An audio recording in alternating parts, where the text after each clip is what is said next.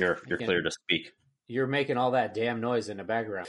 You are listening to the Give Me 5 podcast, episode 80. Wow. We've been doing this for 80 episodes.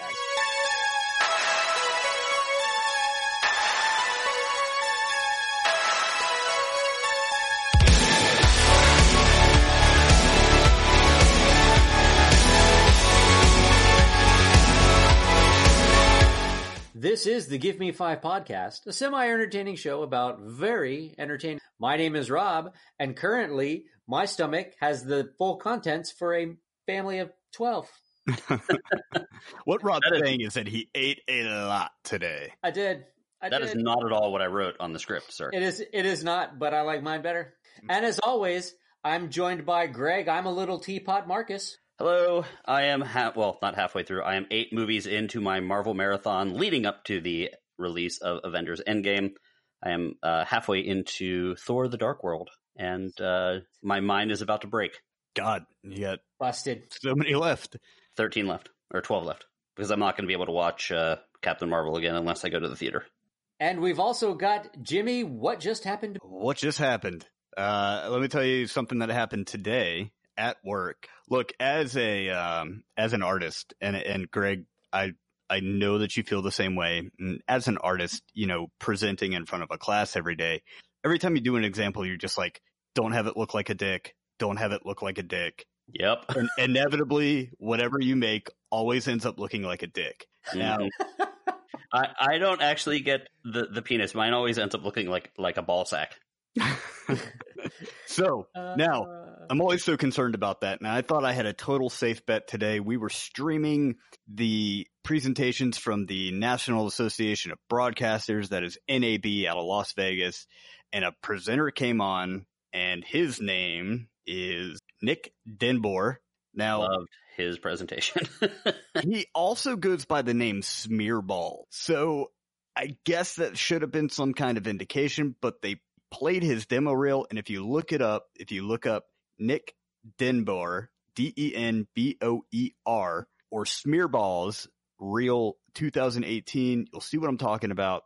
Demo reel came on, weird shit started happening, 3D models in bondage gear with knives in their heads and humping each other, and just oh my god. There was like a naked chick on those porta potties in the video, the Dead Mouse video, with like tassels. It's like, whoa. And a tour walks by the classroom. I looked the tour guide directly in the eyes, and we both just have this look of horror. And I couldn't get over to the machine fast enough to freeze the video, so it probably just scarred the lives of some children today. I had to go up and tell our boss about it. Hey, if you get any complaints, this is what happened. He said, that's cool as long as you didn't take your clothes off. These are the people I work with, and it's wonderful. Those are the standards. Hey, as long as you keep your clothes on, we're good, bro. That's going to be a problem for me. This week, we don't have any of that stuff. What we do have on tap for this week is Pet Sematary. And I'm very interested to find out, because I believe Jimmy has seen Pet Sematary as well as the original Pet Sematary, and I'd like to know how they compare. I just watched the original today, so you're in for a treat. Well done, sir. And he totally said urine. He did. He said you're in for a treat. He likes urine for treat. That's not. We also have Shazam, as well as a new TV show, Whiskey Cavalier. Right. Also, at the end of the show, this week's host, that's me, will have the opportunity to rant about something on their mind. This is a review show, and there will definitely be spoilers, so we will try our best to avoid any major twists. So if we are talking about something that you haven't seen, read, or listened to yet, then use your own discretion. Guys, what do we got new in the world of entertainment? I just got one little quick story. Oh, God. That there is going to be a Hawkeye series on Disney Plus, the streaming service, starring Jeremy Renner. Oh, nice. And it's going to be, I believe, they're going to do a couple limited series on there. The Hawkeye series, I believe, is going to be about 8 episodes. Good. Which is perfect, right? Good. In the wheelhouse. There's a few others they mentioned. Apparently, there's someone put on the script, there's a Monsters, Inc. one as well, and I think that's going to have the original voice cast also. I did. I put that there. Yeah. I saw a picture of the original voice cast. I didn't realize it was going to be Disney Plus. But So people that do subscribe to yet another service will be able to kind of go deeper into the characters from the Marvel Universe, as well as see a nice little show. I believe the Monsters, Inc. one is going to show them on different various scare jobs. So they're going to pile on these Disney shows, and maybe we'll see if I decide to do it for a couple months. It'd be definitely at least worth a trial. Yes. I also got some news today. All right. Netflix swooped in and rescued one of the shows that I really enjoyed, and I just found out that they're releasing Lucifer season 4 on May 8th. Ooh. Yeah, I actually saw that headline and I had no context for it. So it just said Lucifer renewed for season 4, and I was like, why would you do that? And I was like, oh, the TV show, not the actual devil.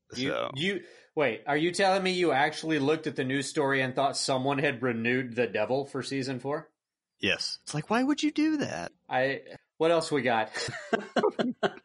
Rob is so full of food that he can't even show disgust. If he shows any disgust, he will vomit on himself. What else do we?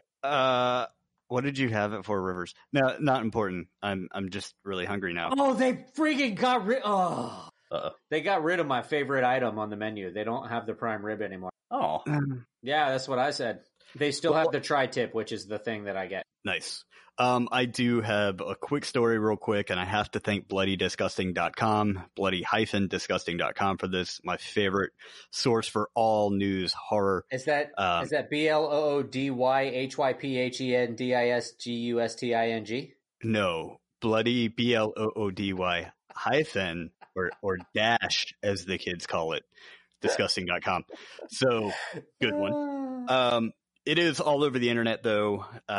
Speaking of being scarred for life, children in Ipswich, England were accidentally shown trailers for the movies Ma and the new James Gunn produced Brightburn before the movie Peppa Pig Festival Oh my of Fun. God. Wow. So if you guys haven't seen the trailer for Ma yet, it's really weird. This woman befriends a group of teenagers and she lets them come over to her house and drink and have parties and stuff. Yeah, it's But she gets what's her name? Octavia Spencer. Yeah, Spencer. Yes. Yeah. So wonderful actress, and Yes, really fantastic. gave me some creepy vibes. But I guess she kills him or something. And then Brightburn, it's the evil Superman's origin story. He's they show glass being pulled from someone's eye. So the theater messed up. Now, or woman, did they? Maybe. Charlie Jones, a mother of a 2-year-old and 10-month-old, said, and quote, normally I would expect her to be singing and dancing when watching something like Peppa Pig, but she was just really subdued. So the kid was sitting there in shock the whole time. And she goes on to say, I tried to cover her eyes during the trailers and told her that they were silly films for mummies and daddies, because British people call their mothers mum. But there were lots of kids crying, and she was very confused and started crying too. Theater officials released a statement saying, I should be doing this with a really bad British accent. You should. As soon as the staff on site were made aware of the situation, the program, with an E on the end of it, was stopped and trailers were taken off screen immediately. We do sincerely apologize for this and for any distress caused, and will be reviewing our internal procedures to ascertain how this came to be. Now, wait, if you're going to try to really sell the British accent, I don't think you need to mention the E at the end of program. I think it just kind of is. It's like you don't say I ate Chinese food in China, you just ate food in China. But they put an E on the... Also, you probably shouldn't do an Australian accent when you're doing it either. I don't know the difference.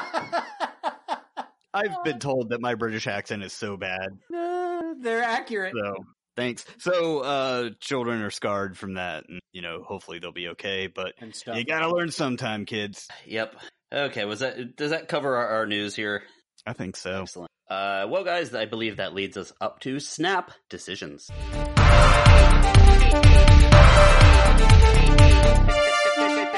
Hit it!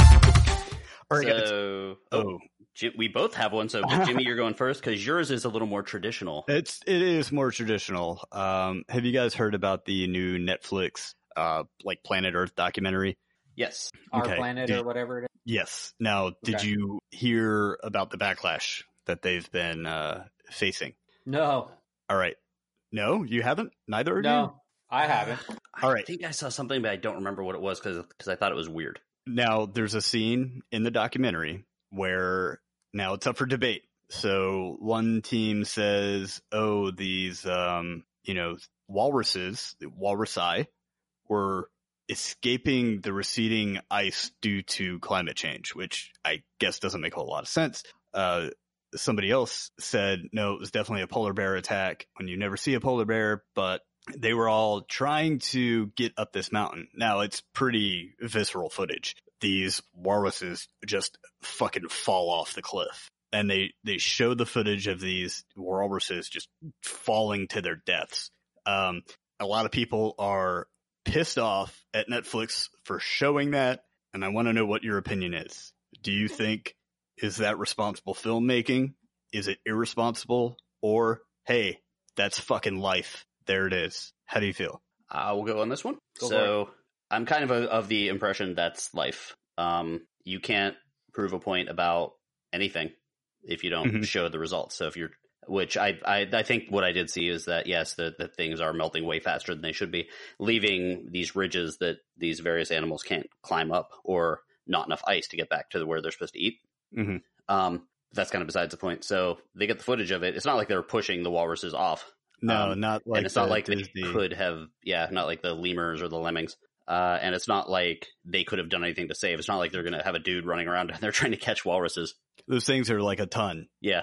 I mean, They weigh like a literal ton. yeah. Now, the only thing I would have a problem with is without there being some sort of warning at the beginning of the show, because those are the type of shows I would like to watch with my kid. Sure. And there are certain things I don't want to explain to them. And these are shows that they will show in school and stuff like that from time to time. So with a warning, okay, it's life. Because That's if fair. they're trying to show nature in its true form, that is something. Nature's that a happens to nature. savage beast. Yeah. Yeah, what do you think, Rob? Was it the there's like a Nature is fucking lit website page or something, or Nature is metal Reddit page, and it's like, alligators eating lions while they're being eaten by a shark or something. Yeah, I mean, and my opinion kind of lines up. I mean, as long as they're not staging it and causing these animals to die, I mean, that's kind of what it is. It's life. I mean, you can't follow a pod of walruses, have the entire pod die, and then just be like, oh, well, they disappeared. No, I mean, if that's what you're filming, that's what you're filming, and it's unfortunate that they died, but that's kind of how nature works. So, I'm actually sort of impressed with your walrus knowledge. A group of walruses called a pod. I'm going to look that up. Go ahead. I just called it because whales are in a pod and they're kind of whales. So you call them fat. Yeah, I was. Yeah, they are. So I mean, you can't really follow a group of walruses, have them all die out, and then just be like, oh, that's the end of the show. No, I mean, it's part of life. That's what it is. Nature is brutal. It is. Put a warning on it and put it out there. I'm less impressed. A group of walruses is in fact called a herd. Thank you, walrusfacts.com. Thanks, Walrus Facts. I said walrus. So I can't spell my name. I can't talk. I'm with you guys. I agree with it. I didn't even think about the warning. I think that is a good idea. Hey, this contains graphic content. You probably shouldn't have your kids watch these walrus, herds of walrus fall off a mountain. I did see the footage. It hits you in the stomach. I think all three of us are animal lovers, and it kind of hurts to see that. But again, that is life. It's an unfortunate, part of nature that those things happen. But I think instead of your armchair activism and getting on Twitter and going all huff and puff and unsubscribing to Netflix, why don't you donate to a nature conservation fund? It's a great idea. Yeah, the whole stick my head in the sand and ignore that there's a problem doesn't really work. Yeah, throw $5 to the way of your favorite charity for animals. Why don't you try doing?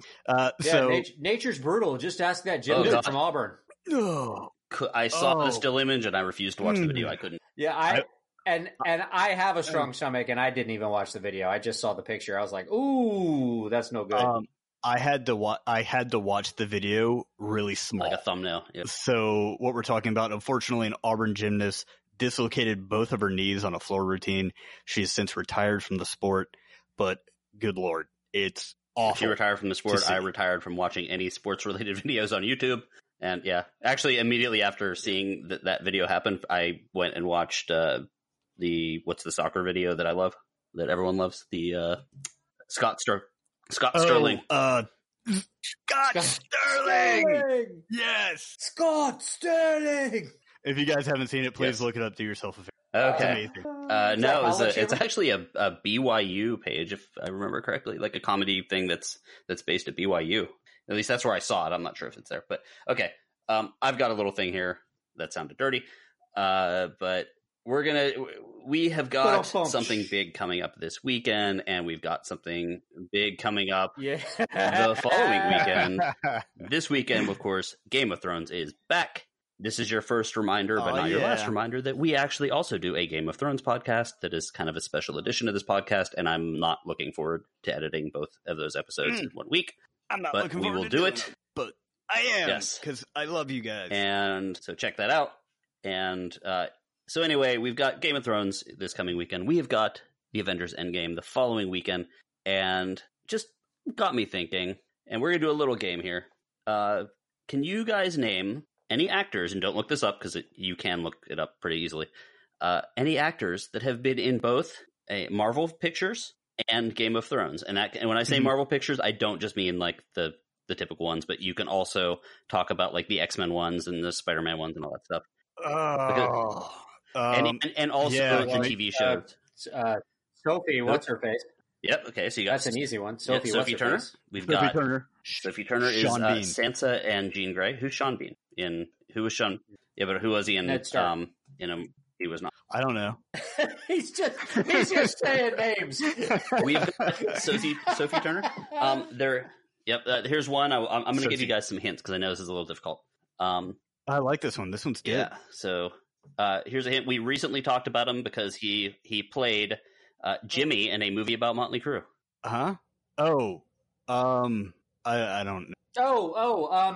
It's a weird name. Brandon? No. Oh. Yeah. You got it. Ryan. No, wait, no. I don't. It's What is Iwan it? Ryan. Rian. It's you and Rian, but it's IWAN. Rian. He played both Ramsey and he was also Maximus in the Inhumans TV show, which was terrible. So I totally understand if you don't watch that. Okay. Let's see here.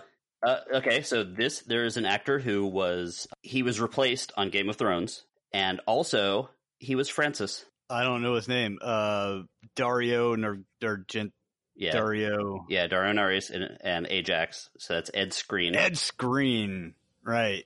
He was also in Alita Battle Angel. Yeah, and there's a big one that you're missing, and a big one is what they had to do to this person in Avengers: Infinity War. Oh, Peter Dinklage. Yep. Okay, now here's one. The reason I thought of this, there's one in Captain America, and I vaguely remembered the part, but I did not realize it was her until I watched it again recently. So it's a female.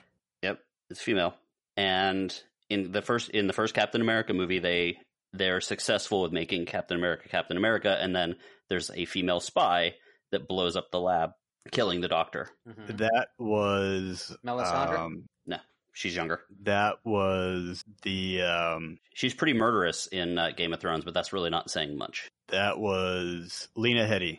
Younger. That was Arya? Nah. Too young. About the very similar to Sophie Turner, both in her character in Game of Thrones. Well, I guess just in her character in Game of Thrones. So that's Natalie Dormer, Kit actually. Harington. Marjorie Tyrell was also the blonde spy that blew up the lab. So I thought that was kind of an interesting one. Okay. Anybody else? The other ones are actually a little bit harder. We're terrible. The one that's easy, you did say Maisie Williams. Maisie Williams is actually in the New Mutants movie, but it hasn't come out yet. Okay. So that one's that would be kind of I didn't count that one really. The other ones are Finn Jones, who played Iron Fist, but he was also Loras Tyrell. Oh, yes, he was. Jessica Henwick, who was one of the Sand Vipers, Nymeria Sand, and she played Colleen Wing on the Defenders and Game of Thrones, other people. And the last one, actually, this was kind of a bigger one. I don't remember the character too much in Game of Thrones, but Ornella, the Dothraki widow, I guess when in season 6 there's a bunch of Dothraki widows, was the same actress that played Ghost in Ant-Man and the Wasp. So that is Hannah John Kamen. So those are the ones so far that I have found. Interesting. That's a and going through there. fun game. Good Yeah. job on that. Yes, and if any of you guys out there happen to think of any others or see any others, let us know. Because there might be some that are just voiceovers, stuff like that. There's quite a few surprises as you go back and watch those movies. You're like, oh wow. Oh, So- I get it. That's what I have for you. Is Judge Dredd Marvel? No, Judge Dredd is some British company. Yeah, I thought of that one too. But like, there's so many people that you're like Kate That last Mara. one was so good. Like Kate Mara wasn't like, I forgot that she was in that. She was the person that hands Tony Stark the summons, and she ended up being a pretty big star. Okay, let's move on here. I don't want to be buried in a pet cemetery. I don't want to live my life again. I don't want to be buried in a pet cemetery. Thank you, Greg Ramone, for that rousing rendition. You just go ahead and bring me to the thing I was going to talk about last, but that song does play in the credits, although it is covered by Starcrawler. It's not too bad.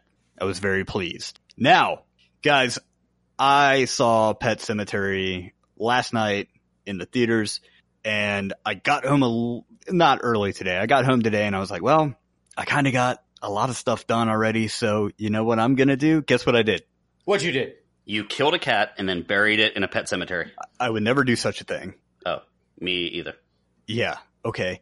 I watched the original Pet Sematary, so I could have a point of reference. Now, I have not read the book, so I'm just going... And I know you've seen the original Pet Cemetery before, but how long has it been? Man, probably 20 years. Okay.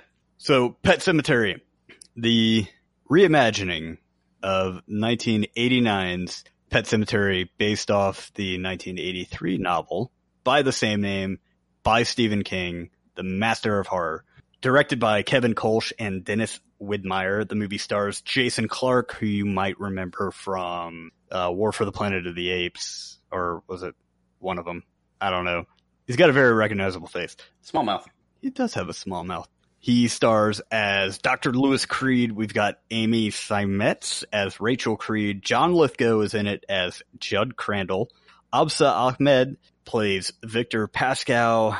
Jete Lawrence is Ellie Creed. It's like triplets played Gage, so I don't need to go into it. Now, Dr. Lewis Creed moves his family to the town of Ludlow, Maine, which is a small town far away from the hustle and bustle of Boston, where he worked in the graveyard shift in the ER. So they're moving, kind of the same story, to get a fresh start, and things don't go as planned. So it's one of those.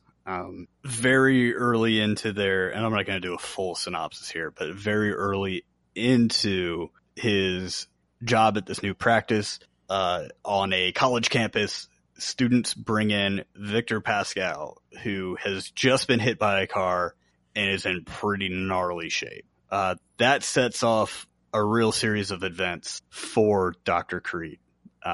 He starts to get visited by Victor. Now, here's the first big difference that you notice about the movie and, the movie that came out in 1989. Rob, how well do you remember Victor's character? Not at all. In fact, Okay. I'm not even sure I saw the original one. But Okay. That's all right. Interested in comparing them anyway. So I'm going to compare it to American Werewolf in London. Jack continues to show up and visit David long after he's dead. Jack is funny. He's kind of endearing. Mhm. So is Victor from the 1989 film. He's kind of charming. He's offering to help the doctor because the doctor tried to help him before he passed. And basically he's saying the barrier can't be crossed.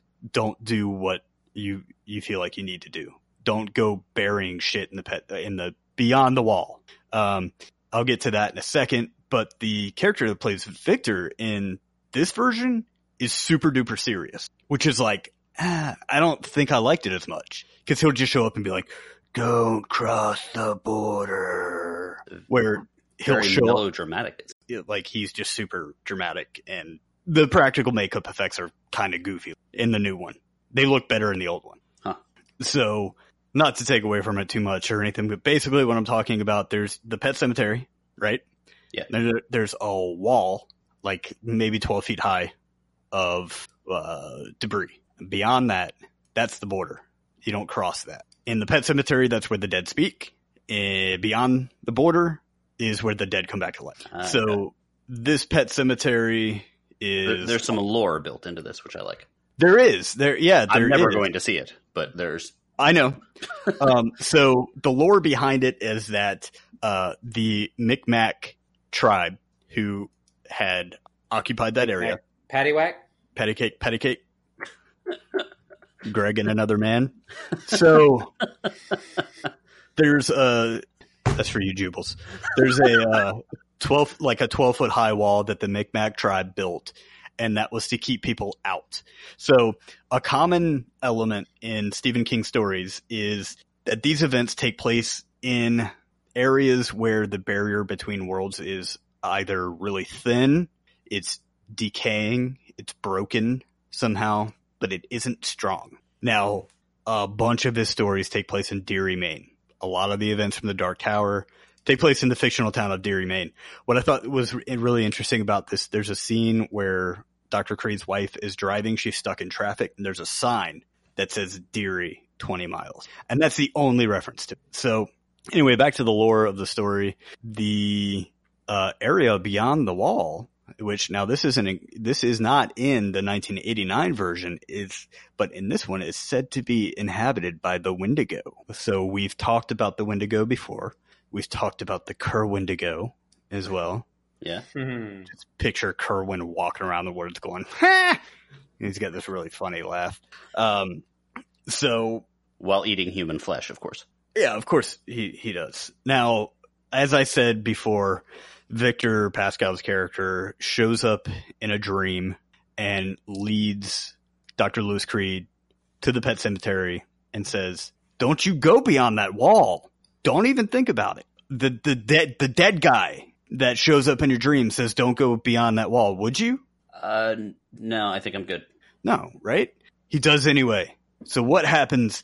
The family cat is hit by a car, and Judd, the wise old neighbor, goes with Lewis to bury Judd, and he goes, "You know what? Come on, follow me." And they go beyond the wall. So they bury the cat. The cat comes back. He's not the same. Cat's evil, super mean, right? Super sweet before, but it's like all messed up and gnarly and smelly and stuff now. So as if that wasn't indication enough that you don't need to bury things beyond the border of the worlds or whatever.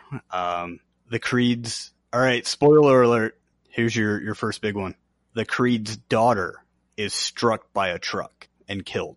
Now this is different than the original. It is. Double spoiler. Now, yeah, definitely double spoiler. In the 1989 film, the family's son, Gage, was hit and killed by a truck. So they switched it up. And I think it was for the better. The little girl who played Ellie was fantastic in this movie. And I think she's old enough to have had some acting classes. This is no offense to the kid at the time in the 1989 film, because they got this little, this kid was not even 3 years old. Mm-hmm. He played Gage Creed. And there's just, man, in watching it today, there's a real painful scene where, needless to say, it doesn't hold up that well. But the little kid the kid who played Gage in the 1989 film was 2.5 or 3, didn't have the same level of understanding as a 7 or 8 year old, right? Mm-hmm. So there's a scene where they look up and the kid's standing there with the scalpel in the attic, and it's very clearly a doll.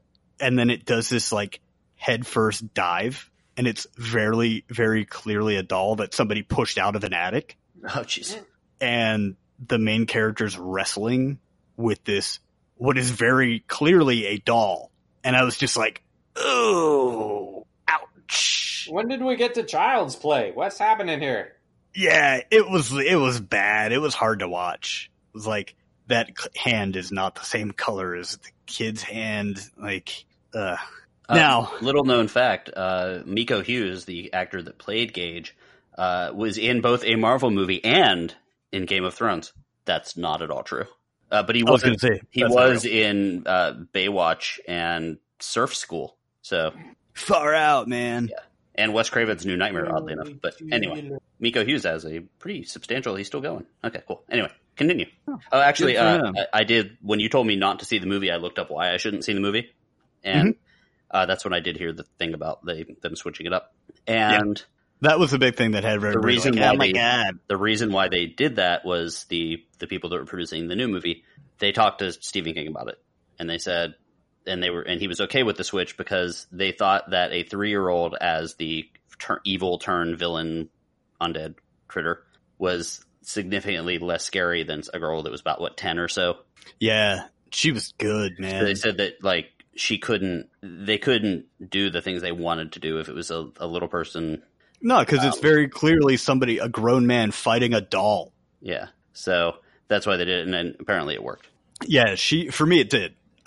She was super creepy, man. When she came back, they did either some makeup effects to her, but they it looked like she had a stroke after she came back. Her eye, kind of one side of her face was kind of dragging a little bit.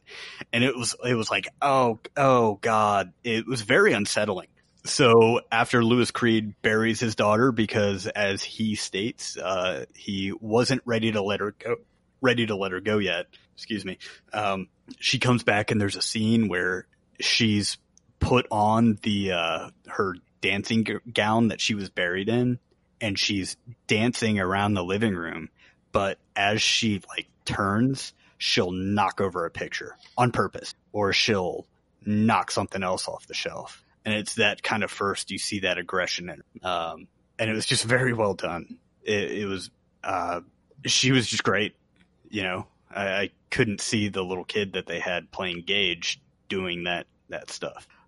There's much more of a focus on Rachel's story here, in that her sister growing up, her sister Zelda, had a spinal condition that caused her to be bedridden, and she died. There's much more of a focus on that. So how it's affected Rachel and her approach to speaking with their daughter before she's brought back, of course, speaking and trying to explain death. Louis and Rachel differ on how they should explain death to their kid. They try and just tell him that the cat ran away, but hey, guess what? The cat shows back up and it smells like ass and it's all bloody. So, you know, she's pretty pissed when she gets brought back, to say the least. So now, in a huge twist, a huge diversion from the original, little Gage lives, right? So that's the biggest thing. So there are a couple of what I thought were really cool throwbacks in here. As I mentioned before, there's a sign for Derry, or Derry, Maine, which is where a lot of Stephen King's stories take place, when the veil between worlds is the thinnest and people just go missing or appear for no reason. Judd describes his dog that he buried in the pet cemetery many years ago in a very just trailing conversation. You just kind of hear it fade out. He describes a Saint Bernard, and I think that's a direct link to Cujo. Very cool, I thought.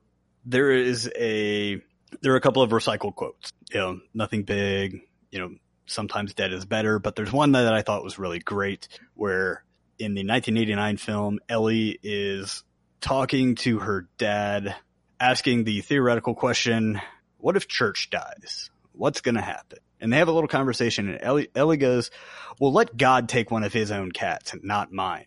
You know, Church is mine. Now, there's a quote in this film, the 2019 release, where Louis Creed says, let God kill his own kid. So it's a twist there, but it's very, I thought it was a really faithful recreation. There's, of course, a Starcrawler version of Pet Sematary as the credits play. There was some very cool left-right audio stuff that was happening. So you might miss that if you stream it, unless you have headphones or a good sound system. There's like whispering happening to the left and right, and I thought it was people sitting next to me that weren't there. So that was the creepiest part about the film. It was very haunted house fog. You could almost smell the fog machines. You know, it was just a good, like I said, a really nice reimagining, and it was a really kind of fun experience to see in the theater. Thank you for your time. Awesome. Well, I wanted to talk a little bit about a new television show. And the reason I want to talk about this is because of Lauren Cohan, who left Walking Dead to be on this TV show. And that is Whiskey Cavalier. Mm-hmm. So Lauren Cohan, of course, known as being Maggie. She's been in other things. She was in a movie with a killer doll. The Boy. The Boy. There you go. And she was also in a very hard to watch episode of SVU. Someone called me, my wife called me to watch the episode. She's like, oh, they said this person's in Walking Dead. And the show was so horrific. She was such a good actress at this particular show about some sort of rape kind of thing. Mm-hmm. It was way harder to watch than any of the episodes of Walking Dead because of how horrific it was. But starring Scott Foley, who I believe became fairly famous due to Felicity, and Lauren Cohan. And basically, one of them is an FBI agent, and one of them is a CIA agent, or I forget the two branches. Yes. I think she's CIA and he FBI. Yeah, and they are at odds because he is kind of the more romantic type. He is the friendly kind of, I don't know, he's a spy, but he's not, he's a little more of the emotional type because that's one of the benefits of him. He knows what people are feeling. And she is cold, calculated, kind of a badass, doesn't want a partner, doesn't want a friend. After their first meet up together, after their first little kind of job together where they run into each other, basically they end up getting teamed up with a bunch of other people.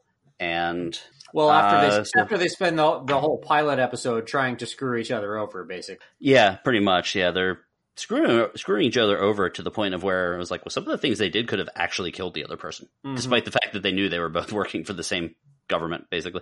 So what'd you think of the show? The show has not been out for too long. I think they're up to episode 5 or so. I think it's but we wanted to talk about it just because it's a new show. It's something different, and I think there's some enjoyable things to pull out of it. So yeah, go ahead.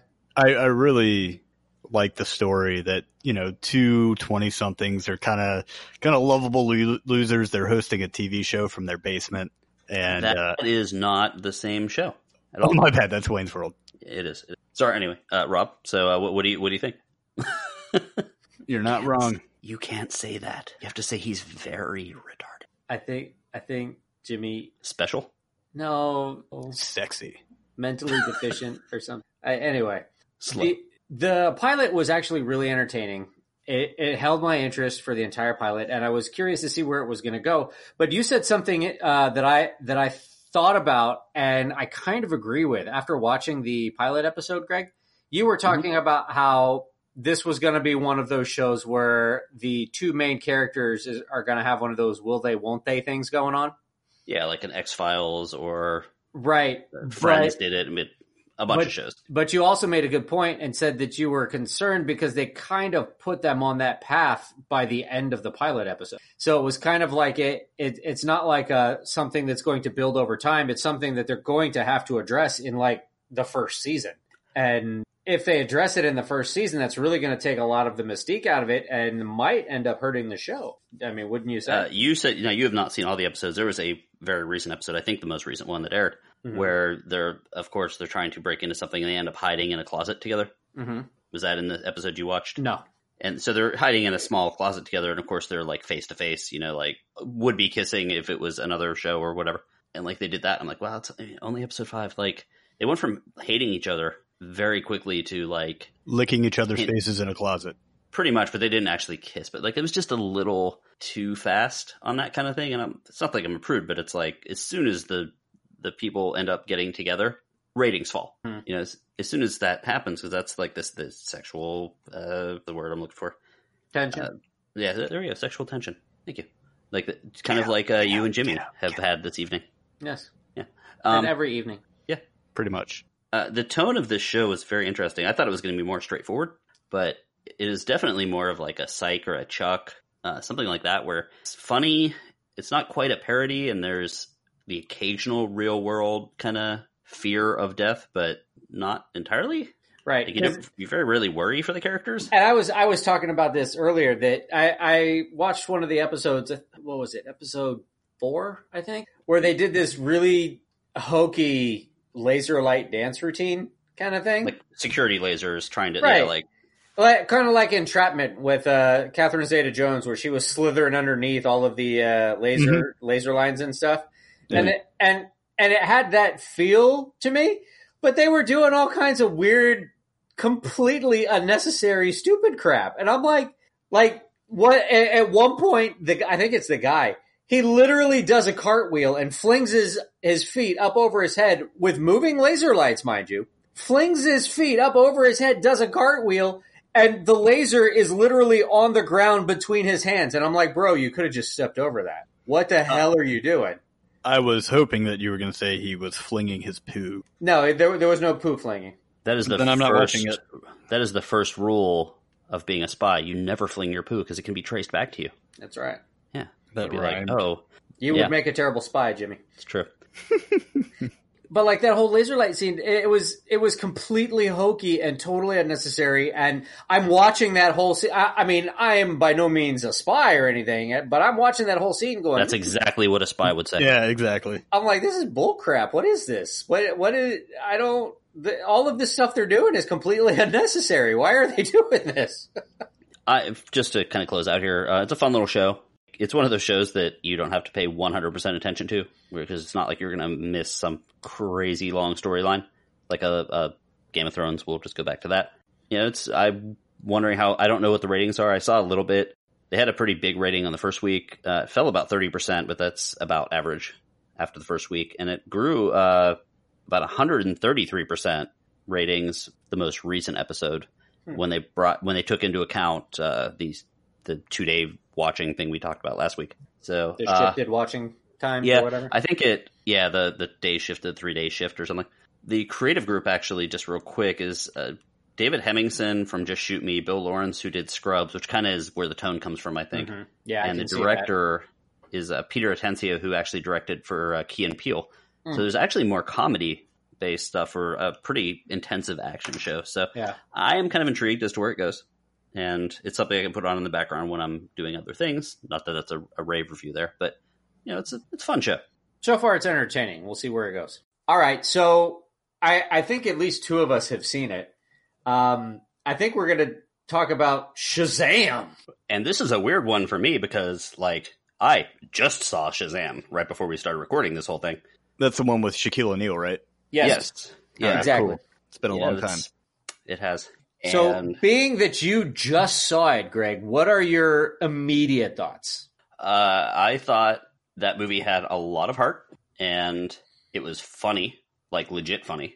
And there's a lot going on right now, so I thought it did depend a little bit too much on coincidence, but I enjoyed the action. I enjoyed the interplay. I thought all of the characters were great. And I think one of the things I like the best is that I didn't recognize a lot of the people playing the characters other than really the lead and the guy that's from Walking Dead and the foster father. Who's Oh, that? yeah. The battle axe guy from the Kingdom. Yeah, the guy that's got the big beard on Walking Dead. He's from the Kingdom. He's like the guard, or like He right-hand carries the man. battle axe around. Okay. Yeah. So are we going to get any specifics? Any of the stats on this? Who's in it? Who directed it?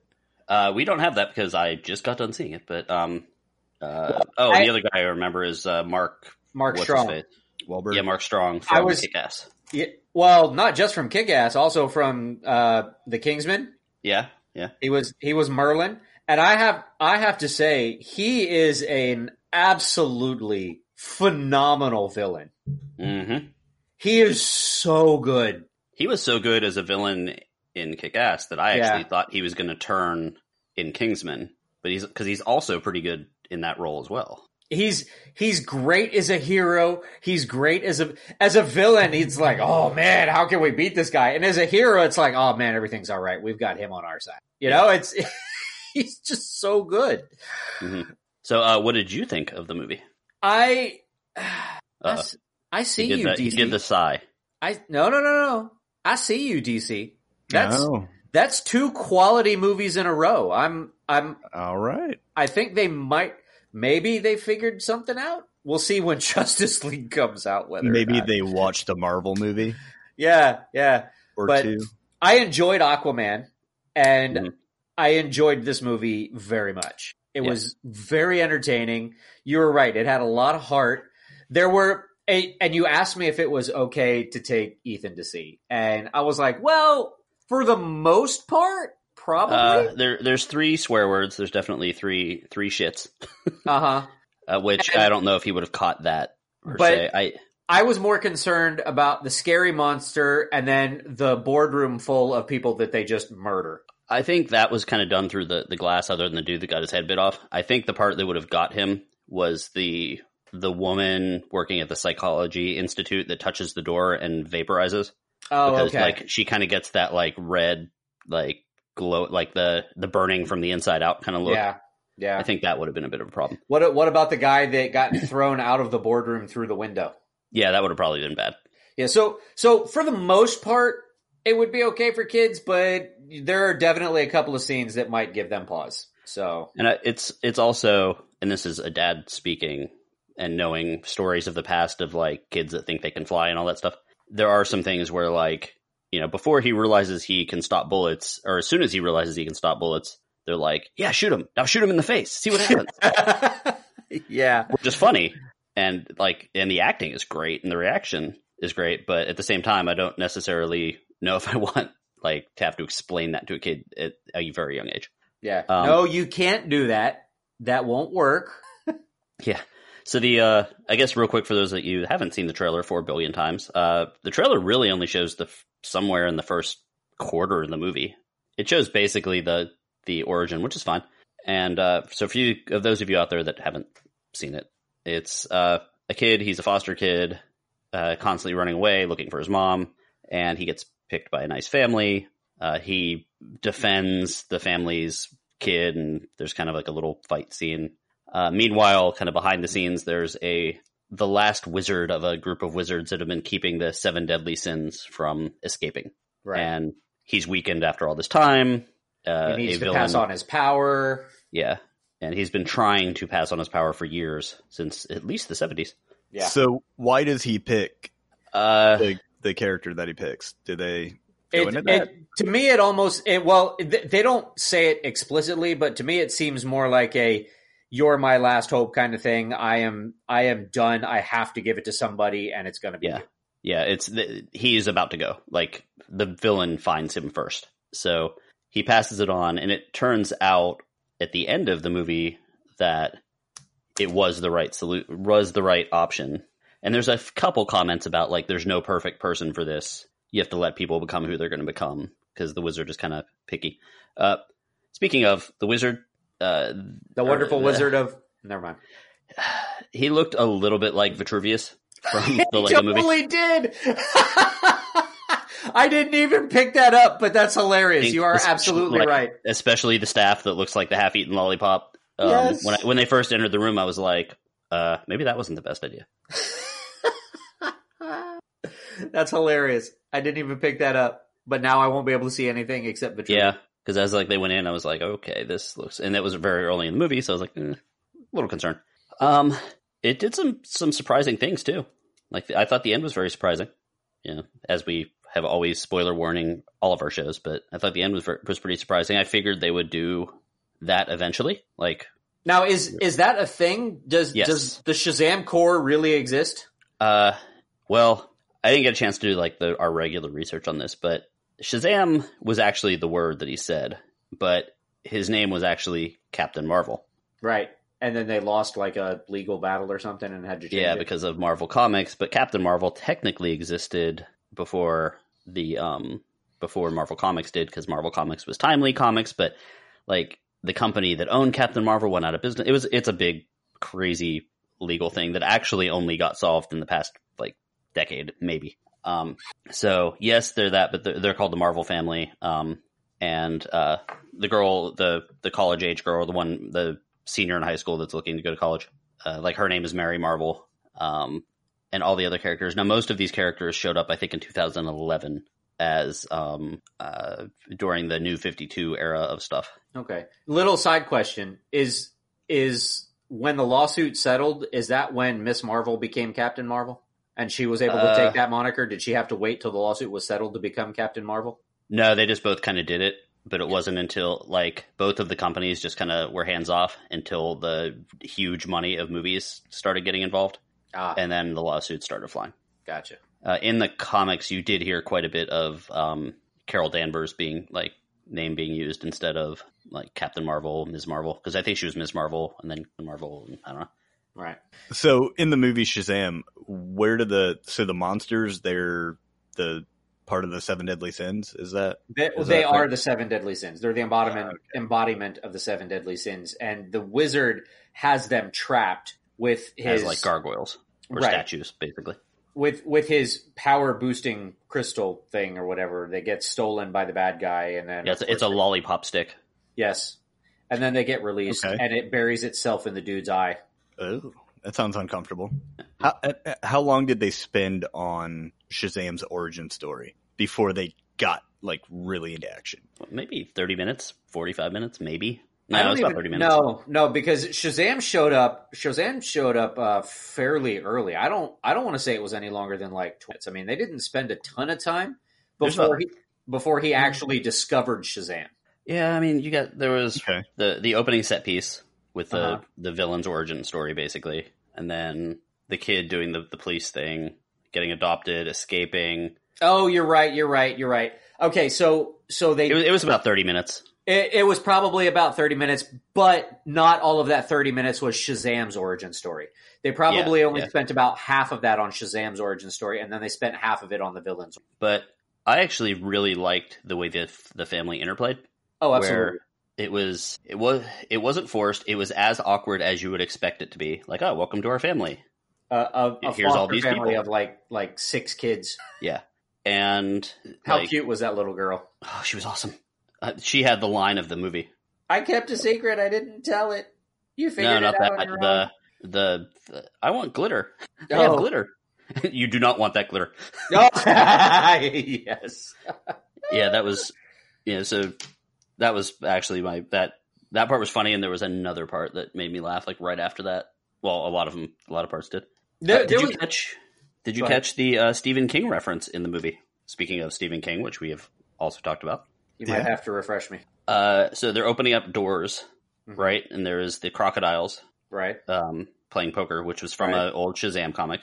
The next one was that tentacle, coming out of the mist, and that was the exact same tentacle from the mist that killed the like someone at a grocery store or something. Oh, really? Okay. Ooh.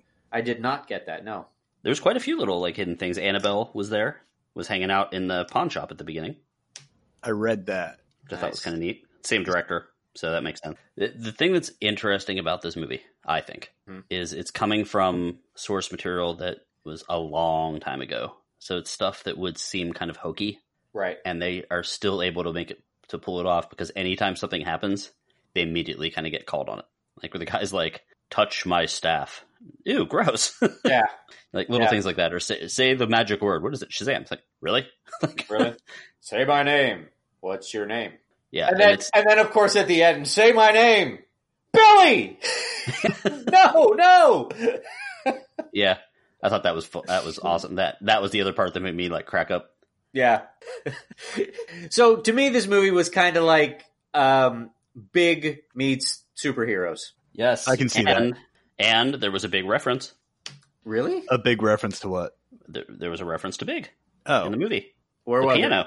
They ran across a piano. Oh, that's right. He's running away from the bad guy the first time, and he ran across a piano.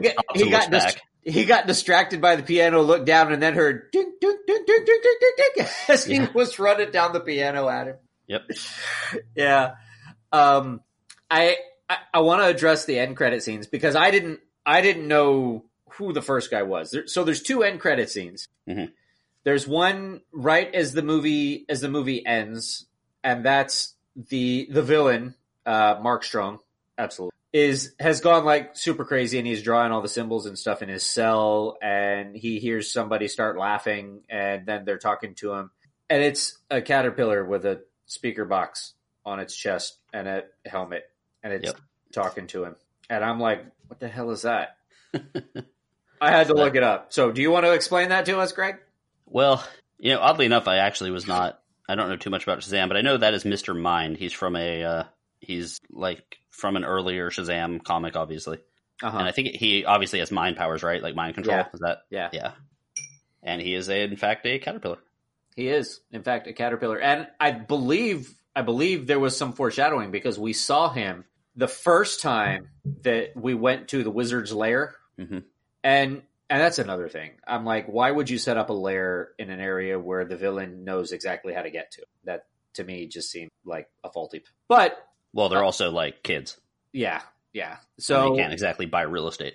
So when the villain first makes his appearance in the wizard's lair, there's a close up of a caterpillar in a jar, and then later on, when I believe it's when Billy makes the appearance at the wizard's lair, they have a close up of the same jar and it's shattered and it's open.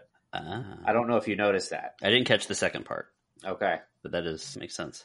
so the caterpillar in the wizard's lair got out and got some powers and somehow stopped off at a Radio Shack and picked up little micro components for a tiny little speaker. Which is adorable. It is. But then there's one more at the very end of the credits. So you got to stay all the way to the end of the credits. And I found this to be very amusing. At one point, so one of the things throughout the movie is they're trying to figure out exactly what Billy's powers are. So they're doing all these different kind of tests, just trying to figure out what kind of powers he has, because his foster brother is obsessed with superpowers because he's handicapped and he walks around with crutches, and this is his deal. He's really big into superheroes and having superpowers and stuff like that. And so he's testing him out to find out what his superpowers are. And so at the end of the movie, Shazam is talking to a goldfish in a bowl and having a conversation with a goldfish in the bowl. And the kid, his brother, freaks out and is like, "Oh my God, you can talk to fish? You can talk to fish?" And he looks at him and goes, "No, that would be a stupid power." And then the kid looks down and he's actually wearing an Aquaman shirt. And then they flash back to Shazam and he's like, "Oh, I mean, Yep. So I think that actually leads me to the very last thing I do want to say. This movie does take place in the DC cinematic universe, depending on what changes are going to happen in that universe. But there is an awareness of Batman with the Batarang. There is an awareness of Superman and references to there's even a cameo." Yeah, and then that was what I was getting at. And there is a Superman cameo, sort of. Kind of. I guess they couldn't get James Caviezel. No. Yeah, Is that's that the wrong no. person. Yeah, No, I know. That's James Caviezel is Jesus. They couldn't get Jesus to play Superman, so they just went with a body double. Yeah. But it was actually a cool little stinger at the end of the movie, which I thought was kind of neat. Yeah. So the movie had heart. It was fun. I didn't have any real complaints other than a lot of coincidence, but I would see it in the theater again. So I would as well. It was very, very entertaining. It was 2.5 hours well spent? 2 hours, 10 minutes. Yeah. It was 2 hours well spent. Not bad. I enjoyed it a lot. It made me laugh. It kept me entertained.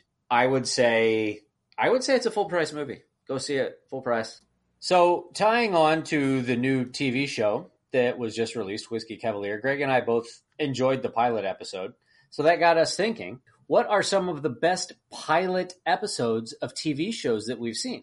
Now that will exclude shows that are released in their entirety through like streaming services like Netflix. We won't be counting shows like that. So things like Stranger Things, Haunting of Hill House, and Punisher, any of those shows like that are all released in one giant block. Mm-hmm. And one of the reasons I wanted to ask this question in general is because there's so many pilot shows for shows that ended up getting picked up and become complete classics where the pilot is not good at all. And the one that immediately comes to mind is Seinfeld, where like Jerry was mean. Basically. I want to say Frasier was like that too. Yeah, like if you go back and get the DVD box sets or watch it on streaming or something, you find out, you watch the pilot and you're like, wow, I'm really surprised this show survived because people were different. I just started rewatching Brooklyn Nine-Nine. Yep. Uh-huh. And the character Rosa doesn't have the stern voice yet early on until about episode 6 or 7. And it's like weird to see it. We might have to do that question at some point too, the worst pilot shows. But Jimmy, are you taking the mantle as going first again? Yeah, we'll get back to like normal things here. You guys kind of threw a curveball at me last time. So I'm going to go ahead and go with my number 5. Number 5 is going to be Arrested Development. Hasn't done so well in its past couple of seasons, but the pilot was hilarious and it really set the tone for it. Number 4 is the first TV show that I ever saw that I was like, oh, this looks like a movie. This doesn't look like a TV show. And that was 6 Feet Under on HBO. Number 3 was The Walking Dead. And I wrote such hope. Because I know, Greg, you're still enjoying it, but it's gone just completely off the road. I have no interest in picking it. But the pilot was, oh man, it's here. And then my number 2 is Breaking Bad, unlike anything I've ever seen before. If you would have told me the plot, it's a science teacher, he goes on to sell meth because he thinks he has a terminal illness, I would have been like, and I was like, I don't care, like, that doesn't interest me, but it turned out to be one of the most amazing series of TV history. And it didn't overstay its welcome. Walking Dead. And number 1, Game of Thrones. It redefined television for me. Like I said, 6 Feet Under. I haven't seen a show this big with that big of a budget and that looks that good since. So that number 1, Game of Thrones. Fair enough. Our list looks a lot alike, but I will go next, I think. My number 5 is a little bit different, and that is, well, it's a lot different from yours. That is Alias. And I actually watched Alias long after it had left television. Someone told me to watch it, and I was like, okay. I'm enjoying this Lost TV show, which we'll talk about that in a second.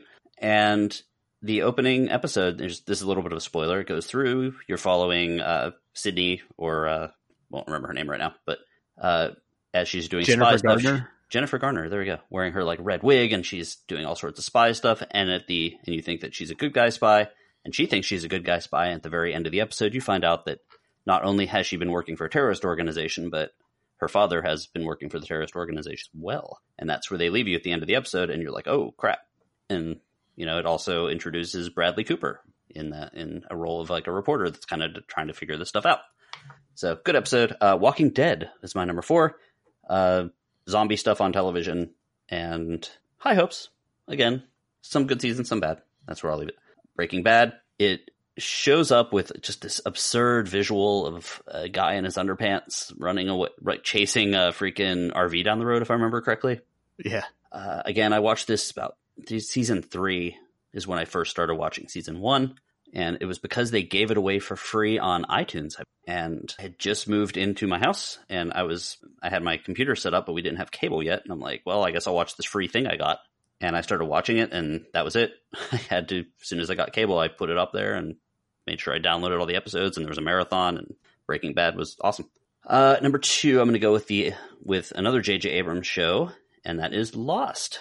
And this is a weird one in the pilot. The end of the pilot isn't like a cliffhanger or anything, but it's the beginning where, you see Jack's eyes open and you see this complete chaos scene on the beach, and there's people everywhere and screaming and crying, and you see a dude get sucked into an airplane engine, and there's like a dog, and I think there's like a polar bear and a smoke monster and a drug addicted British guy. Leprechaun. Yeah, there's definitely a leprechaun. 2 dudes I'm the leprechaun. Yeah, 2 dudes trying to like do a show in their basement. It was a good opening episode. It had just about everything. I love you guys so much. And then, my number 1, Game of Thrones. That's not just because of what's coming this weekend, but it was a great pilot show. And the thing it did really well is it introduced you to the characters in a relatively memorable way. You knew about those characters based on their actions on the screen. They didn't have to say anything about them. Yeah, dude threw a kid out the window when he was about to have sex with his sister. Yep, so you knew that. You knew that Stark was gonna like follow the rules. So because you didn't necessarily like the fact that he beheaded somebody or killed somebody, but you knew that he was honorable and followed the rules, and he was going to continue doing so despite what was going to happen to him. So it was just a great opening episode. Nice. I'll go ahead and go with my 5 then. At number 5, and there's one I wanted to put in here. I just couldn't work it in, and it had been so long since I've seen it that honorable mention. Yeah, it'd been so long since I've seen it that I couldn't faithfully include. But that would be Buffy, the pilot episode for Buffy. Okay. really kind of pulls you in and gets you started on the whole. And it's a great scene. If you haven't seen it, I definitely. But yeah, I just couldn't work it into. But at number 5, I'm going to use Pushing Daisies, which is an odd show. It's aesthetically and I don't know about tonally, but it's aesthetically different than a lot of shows. Just about any show, really. I mean, most shows that I've seen on TV just don't have the same aesthetic look and feel as this show does. This show, yeah, you know I what saw I'm a couple. talking about? Yeah, I do. I saw a couple of episodes of that. It was weird. Yeah, It was good. but it was good. So, and it got canceled too soon. So that may be one of the reasons why a lot of people haven't found it. But the pilot episode really kind of sucks you in and kind of explains what's going on. So I'm going to put Pushing Daisies at number 5. At number 4, I'm going to put Walking Dead. Again, great show, set you up right where you needed to be. And from there, I won't go into too much because we've talked a lot about Walking Dead. At number 3, maybe a little controversial, but I'm going to put Game of Thrones at number 3. I know. Again, great show. And probably part of the reason why I'm putting it at 3 instead of a little bit higher is that it is an HBO show, and it's very close to for me, or at least I consider it to be very close to the whole Netflix streaming thing where everything is done in block. But I don't know that it falls into the whole let's put out a pilot, see how it does, and go from there kind of thing. So, but I guess most of the shows on this list aren't. It's not really that controversial because there's been how many thousands of shows and it still made it into your top 5. Well, it's not like you threw like Cop Rock in there. Oh well, shit! I meant, Cop Rock is my new number 1. I meant that I put it lower on the list because you guys both had it in. At number 2, I'm gonna put one of my favorites. Maybe not my absolute favorite. At number 2, I'm gonna put Fire. I'm still very bitter that it got canceled after it was very, very poorly mishandled. But it drew you in. It made you care about the characters. It was a very entertaining show, and it really got me into the rest of the season. And then it disappeared. It was very sad, alas. But for my number 1, any guesses? Brady Bunch. The Office. No. Hold on. Let's see. Hold on. I'm going to think here. I'm leaning Supernatural. Jimmy? I'm gonna go with I Dream of Jeannie. South Park. It is not I Dream of Jeannie. Damn. South Park. It is, however, Greg, you know me very well because you got it on your first. Supernatural. Supernatural. The pilot episode for Supernatural, I thoroughly enjoyed, and I watched that episode and I was like, "Damn, this is going to be a good show." And when the pilot episode ended, I wanted the next episode. And I think that's what you need from a pilot. And I was ready to go. It set you up. You were going to have the Winchester brothers, and we were going to go on some monster hunts. And that's what I want. So I highly recommend checking out Supernatural. I will say, though, that if you can find I just found this out, and I had no idea this was the case. But if you find Supernatural on DVD, watch it on DVD. Because if you watch it on Netflix has actually changed the soundtrack due to licensing issues. So the original like rock soundtrack that was with the pilot episode is no longer there on the Netflix version. So if you can get it with the actual soundtrack that was meant to be played with it. But Supernatural is my number 1. Rob, are you angry about anything this week? Uh-oh. Well, I do have something that I would like to talk about. Let's do it. Well, as you know, we live in Orlando, which is a big tourist area, and we get tourists from all over the world, and a lot of them are not familiar with our culture here or the way things work. And being that we are a large tourist area, we have a lot of service jobs, correct? Yeah. I I thought you were going to go with definitely. lines. I thought you were going to go with lines, like people that don't understand that. But go on. Yes. Lines. Yeah, there are certain cultures that don't understand like queuing up, lining up for rides. But, No. Sorry. I don't want to get in your way here. We have a very large service industry here in Orlando. And I would like to address this. This might be a 2-part rant now, because I would like to address the whole tipping. Now, being that my significant other is in a service industry job and does rely on tips, I, of course, advocate tipping. So do I. And there are a lot of people who come from like other countries and stuff that don't understand Oh man, preach it. that tipping is kind of the way that these people live because they don't make minimum wage. Nope. They make an obscene hourly amount. And if you come out and eat dinner and don't tip, do you understand how that works? Because if you don't tip, what happens is that waitress just paid to serve you your meal. Because the way it works is, at the end of the night, that waitress or bartender or whatever has to tip out a certain percentage of their overall sales. It's not the tips that they receive that they share. It's a percentage of their overall sales. So if you don't tip them, they still have to give money away based on what they sold you. So you're taking money out of their pocket to go eat because you're too cheap to tip. Yeah, man, that's rough. I'm actually so angry right now that I got that chill.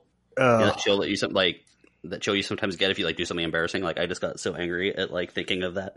It is, man. And it's wrong if you can't afford to tip, because I'm not just talking about the people who don't know. Because if you don't know, granted, ignorance isn't really an excuse, but if you come from another country where you don't tip, it sucks, but I can't really hold it against you. I'm talking about the people that live here, that know how it works, that don't tip. And if you can't afford to tip, you shouldn't be going out to eat. I'm just going to say that right. You should take care of your servers and your bartenders and whatever. If you can't afford to tip, you know what? Don't go out and eat. Go pick something up and take it home. Okay? Now, that being said, there are also certain situations where I don't think you should tip. I don't tip on takeout. I think that's ridiculous. No, it's always that really uncomfortable. Like you go pick up your takeout and they print out the receipt and it heads to the bar for a tip on it. And you're like, I don't tip at takeout. But if I'm going and sitting down, I will tip somebody who brings me my food, or I will tip my waitress who brings me. Now, my girlfriend and I have gotten in some discussions about this, because this is the second half of my rant. People in the service industry, the fact that I am advocating for you to be tipped does not relieve you of the responsibility of doing your job. Because if you don't do your job, I think it's perfectly okay for me to leave you jack shit. I will tip very well for excellent service. If you just do your job, I will tip you the average amount. If you can't even be bothered to do your job, I have no problem leaving you nothing. When you treat your customers like shit, you're gonna get shit. So the fact that you should get tipped doesn't relieve you of the responsibility of doing your job. So you need to do your job. But if you're doing your job, you absolutely should get it. Okay, guys. So if there was anything said there, first of all, I would like to know what you guys think out there about tipping and about what percentages you go by and what rules and all that fun stuff.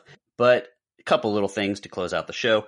First of all, we are going to be starting our Game of Thrones episodes as well as our regular episodes in the next few weeks. So our timing might be a little bit weird. There's going to be 6 of those to close out the show and to close out the season. Well, that's not really the season, the entire show. Mm-hmm. So we're going to do some of that stuff. So things might get a little bit weird. We might be not doing certain things, have some shorter episodes, some longer episodes. We'll have to see what happens. If you guys have anything to say to us, you can check us out on Facebook by searching Give Me 5 Podcast. You can contact us on Twitter or Instagram, Give Me 5 Pod.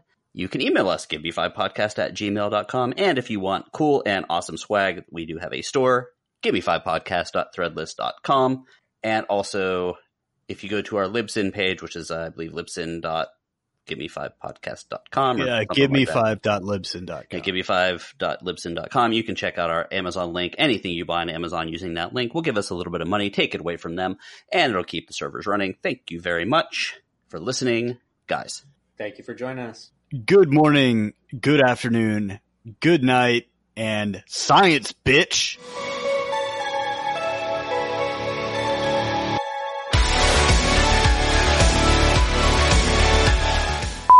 I have tipped as much as 50% of the bill, and that was not a cheap meal, by the way. That was at one of those special massage parlors you go to, right? It was. When you hang out with the where you get Robert where Kraft. you get the wings and ribs on the side. Yeah. Yeah. Say, shit, if this gonna be that kind of party, I'm gonna stick my dick in the mashed potatoes.